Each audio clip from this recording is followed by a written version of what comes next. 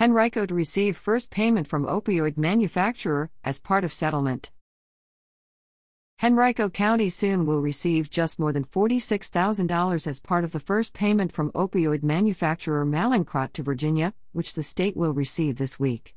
The company's initial $3.488 million payment will be divided three ways, with the state receiving just more than $523,000, the Virginia Opioid Abatement Authority receiving $1.918 million, and localities splitting just more than $1 million.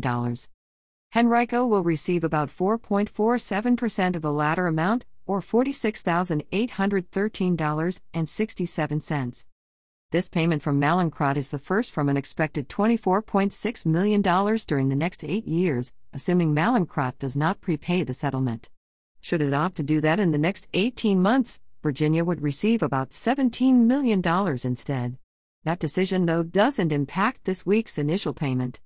At the Office of Attorney General, we will continue to pursue important settlement funding for the Commonwealth of Virginia, said Virginia Attorney General Jason Miyares. Securing and executing multi-million-dollar settlements will significantly impact Virginia's fight against the opioid epidemic.